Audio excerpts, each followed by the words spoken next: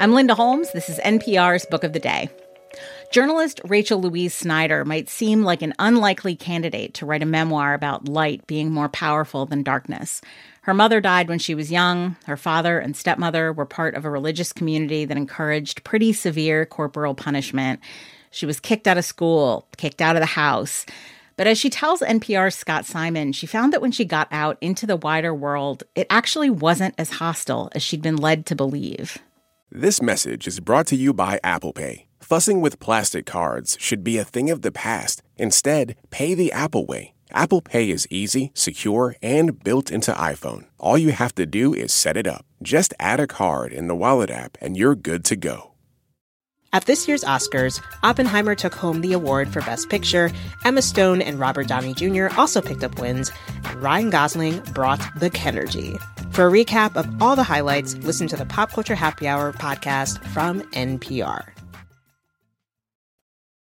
Rachel Louise Snyder's new memoir, Women We Buried, Women We Burned, begins with a memory, or is it a vision? She's near the equator on a ship, a semester at sea program. Staring up at the sky, it appears to be perfectly split into two, half night, half dawn. Let's ask the author to continue. Science explained the celestial vision I saw that night, but memory makes it a miracle. I wouldn't understand for years still, but that line was a kind of beginning, a reset, a visual demarcation of my own metamorphosis. That line is my origin story. Rachel Louise Snyder, who as a journalist has told stories of survival from around the world, especially in her book on domestic violence, No Visible Bruises, now tells her own life story, and she joins us now. Thanks so much for being with us. Thank you so much for having me.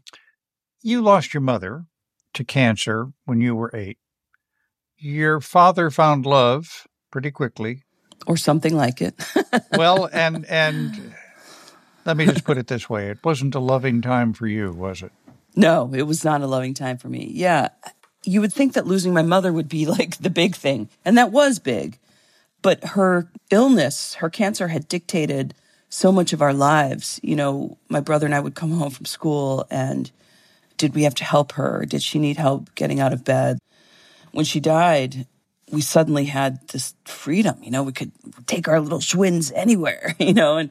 And then my father met someone at a family camp, and I think he must have really felt that he was ill-equipped to be a single parent because he married her 2 months after I recognized that they were hanging around each other. Mm. And the morning of the wedding, my father brings me downstairs to the church. She's in her wedding dress. I'm in a bridesmaid's get-up. And my father says, "Rachel, meet your new mother." Well, also, I mean, as you write, cancer took my mother, but religion took my life. Your father brought your family into a religious community. Yeah. If I may, there just seemed to be a lot of everyday violence that was taken for granted around you. Absolutely. Yeah. My real mother was Jewish, and my father was Christian. So, when my mother died, my father really went deeply into Christianity, and in particular fundamentalist evangelical Christianity. And my aunt and uncle had a church in Illinois, a very tiny little church. And they told him that God was speaking through them about him and that he needed to marry this woman and he needed to move us to Illinois and we needed to enroll in this kind of ridiculous tiny little school where there were 5 kids in my entire grade. So everything just suddenly changed. And we had never had corporal punishment. I mean, sometimes, I guess, with a wooden spoon, you know, in the 70s, as parents did, but suddenly punishment became this long, drawn-out, multiple-hour affair that ended with, you know, one or the other of us being spanked with my dead mother's sorority paddle. But it was really explained and justified through the teachings of the church, which are an extension of an authoritarian patriarchy that we see all over the world still today. You were invited to leave school. My aunt and uncle's church school had closed down after my 8th grade year, so I went to public school. And I went for 2 years in theory, but I rarely went to school. And so at the end of my sophomore year, I was invited to leave and not return. I was expelled. And then finally, one day in September 1985, my parents sat us down for a family meeting, which we had often, and they gave us a typed up list of rules, which I still have in my office today, that said, you have to abide by these rules or you will not be able to live here. And the four of us never abided by a single rule. Like starting that day, we had all just had enough. And so we found ourselves with 4 suitcases lined up on the foyer, and we were told to pick one. And I picked a blue and red Samsonite, packed up my stuff, and I lived out of my car for about the next year and a half, sleeping on couches, sleeping on floors. It's very moving to read about that, and it makes you kind of wonder if, despite how tough the circumstances were in which you lived, well, no better way to put it than this: if the kindness of strangers didn't also teach you something about the possibilities in life.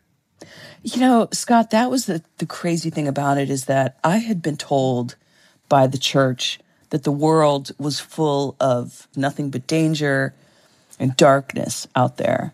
And once I got out into that world, I didn't find that to be true at all. It was my first real lesson in how wrong the worldview of my parents was, because it was informed by their own ignorance. So you went to sea because a generous relative helped you go to school on this, I got to tell you, sounds like just a wonderful experience. You noticed a similarity with a lot of other students, though, didn't you? Yes, I did. I was an unlikely candidate for college. In my senior year, by then I had really gotten my footing, as it were, with school. And I had an uncle in New York who found the Semester at Sea program. On that ship, it was about 500 students. One after another, I found kids who had lost one or both parents. It was really startling to me. It was the first time I'd ever met anyone who'd lost a parent. I mean, I was like an oddity growing up. And I really began to wonder if there was some way that we were living differently than other kids. And it had to do with understanding that you have one life through this lens of a great loss. That really got to me. I wrote down your phrase: we were land masses reordered after disaster. Yeah. Sometimes I forget what I write, and then someone reads it back to me, and I think, that's beautiful. Oh, I wrote that. Yeah. That's what it felt like. It felt like you shift some emotional shape of yourself. And the thing about losing someone so young, my mother was 30 when she got cancer, and then 35 when she died. So I was almost 9 when I lost her. And I did not understand what that loss meant. And the loss grew bigger as the years went on. So you're at sea looking up into the sky. Irresistibly, that you somehow, in one glimpse, you take in the light and dark of the universe, reminding us that life contains both sides. Life contains both sides, but because light bends around the earth, the light actually has more matter than the darkness. And I think it's true at the individual level of a life. It's certainly true of my life. Like, getting kicked out of my house seems like the worst thing that could happen. But in fact, it's the thing that set me on a course where I really, truly freed myself from the forces that were controlling my family. And I've had an amazing life. absolutely unpredictable. Rachel Louise Snyder, her memoir, Women We Buried, Women We Burned. Thank you so much for being with us. Thank you, Scott. It was wonderful to talk to you.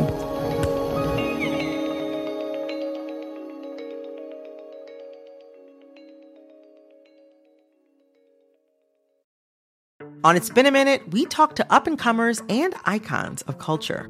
From Barbra Streisand... You're such a wonderful interviewer. ...to Tracy Ellis Ross... Your questions were so wonderful. ...and Christine Baranski. Oh, thank you for your wonderful questions. Here are the questions these icons loved to be asked. Listen every week to It's Been a Minute from NPR. The economy can sometimes feel like a big, scary wilderness filled with jargon and unreadable charts. The Planet Money Podcast is here to help. We love spreadsheets. Yeah, let us be your guide to the global economy. We brought snacks. Is that trail mix? It's actually Gorp. That's Planet Money from NPR.